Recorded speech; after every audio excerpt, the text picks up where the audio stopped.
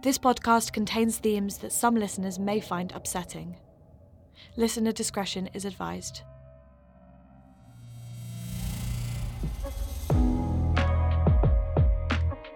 This is Anthems.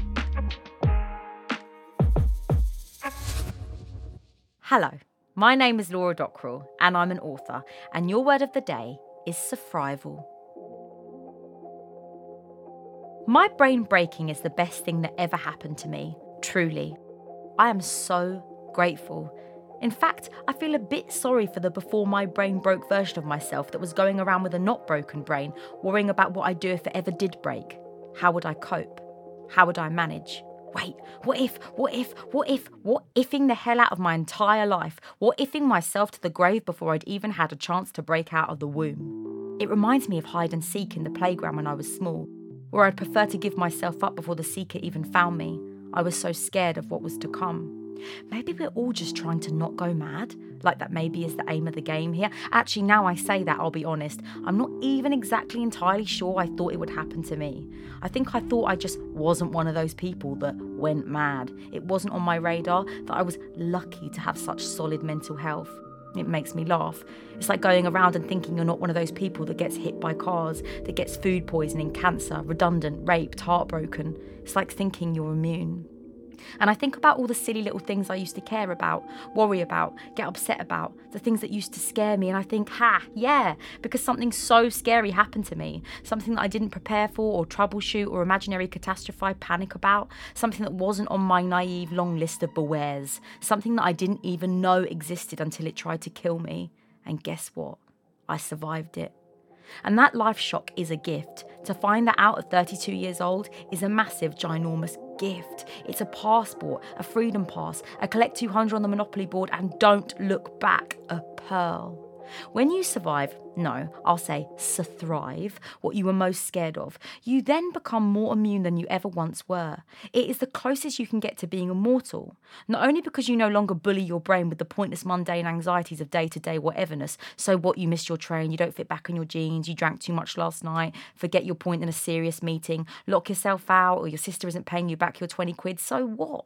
These seem small, but trust me, they add up. But also, and this is the biggie, you know that whatever life throws at you next, you will 1,000,000,000% without fail cope, endure, stand, manage, deal, and survive, thrive it. You might come out the other side of it looking like you've been involved in a shark attack. I mean, as I write this, I'm looking pretty shark attacked myself, and the new wrinkles around your pretty shiny eyes and greys on your head might be real, boy, but you would have survived. And guess who would have done all the bum work? You.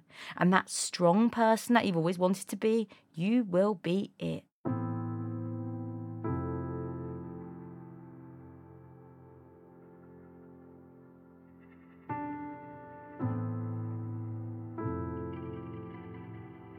We are not scared anymore.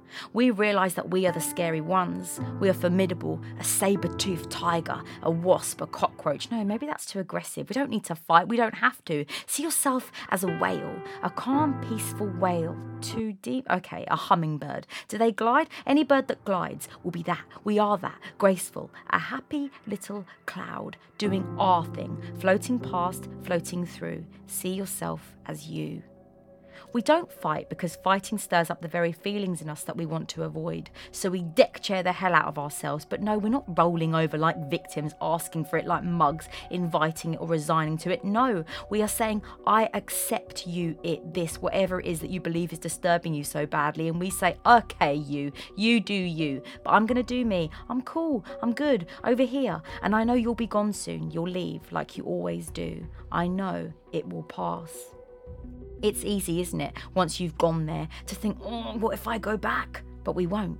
And if we do, we'll survive. Just like the last time we've done it before, we can do it again. And to quote Kelly Clarkson, what doesn't kill you makes you stronger anyway. P.S. We are athletes. Look at us. We've arisen from the depths, boy. Think I'm going to be quiet about this shit? No. When people say that illness is a weakness, okay. We are lifting every day, bitch. Bye. And we will recover, just like we did the last time and the time before that if we need to. Float past panic, float past fear.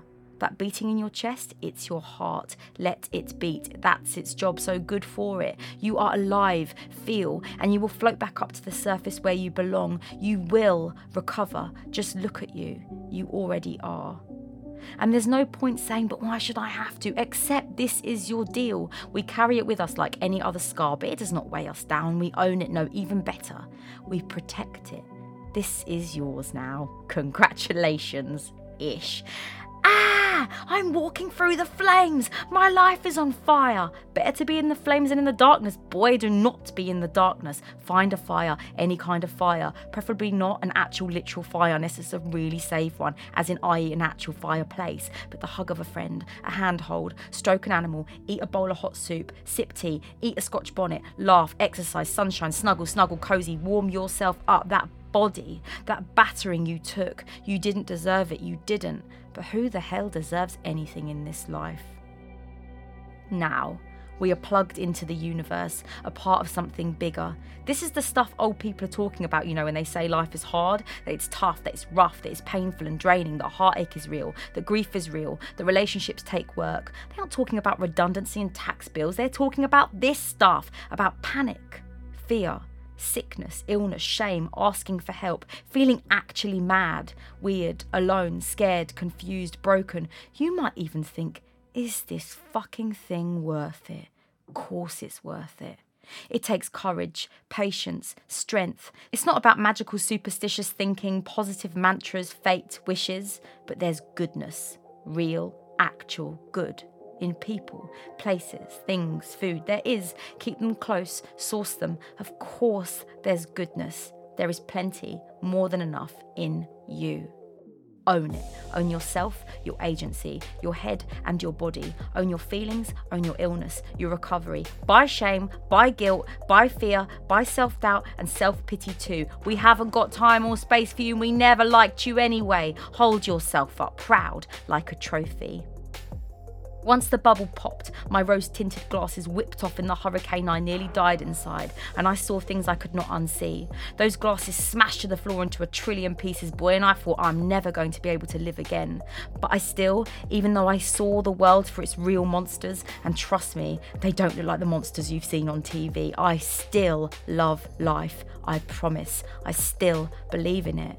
There is so much to live for. And as for you will laugh again, you'll read again, you'll concentrate again, you will go for lunch with your friends, you will sit in the sunny beer garden again, you will go to a gig and dance, you will kiss again, you'll be able to think of something else again, you will squeeze fruit in the supermarket, you will cry at a film, you will blow out your candles on your birthday cake. But until then, do whatever you need to do. You cry, scream, sleep, stay in bed, be loud, be quiet, rage, roar, write, play, party, cancel, but do not give up, do not give in. There are things that can help you.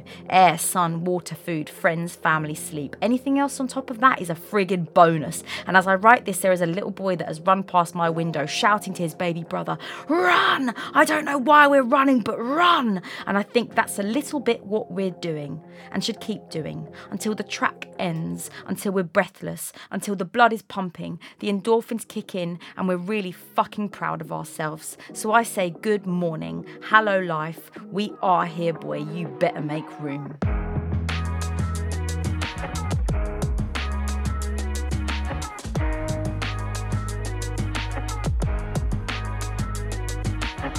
The definition of SUR-THRIVAL is surviving something that has tried to kill you and coming out the other side of it not only alive, but thriven.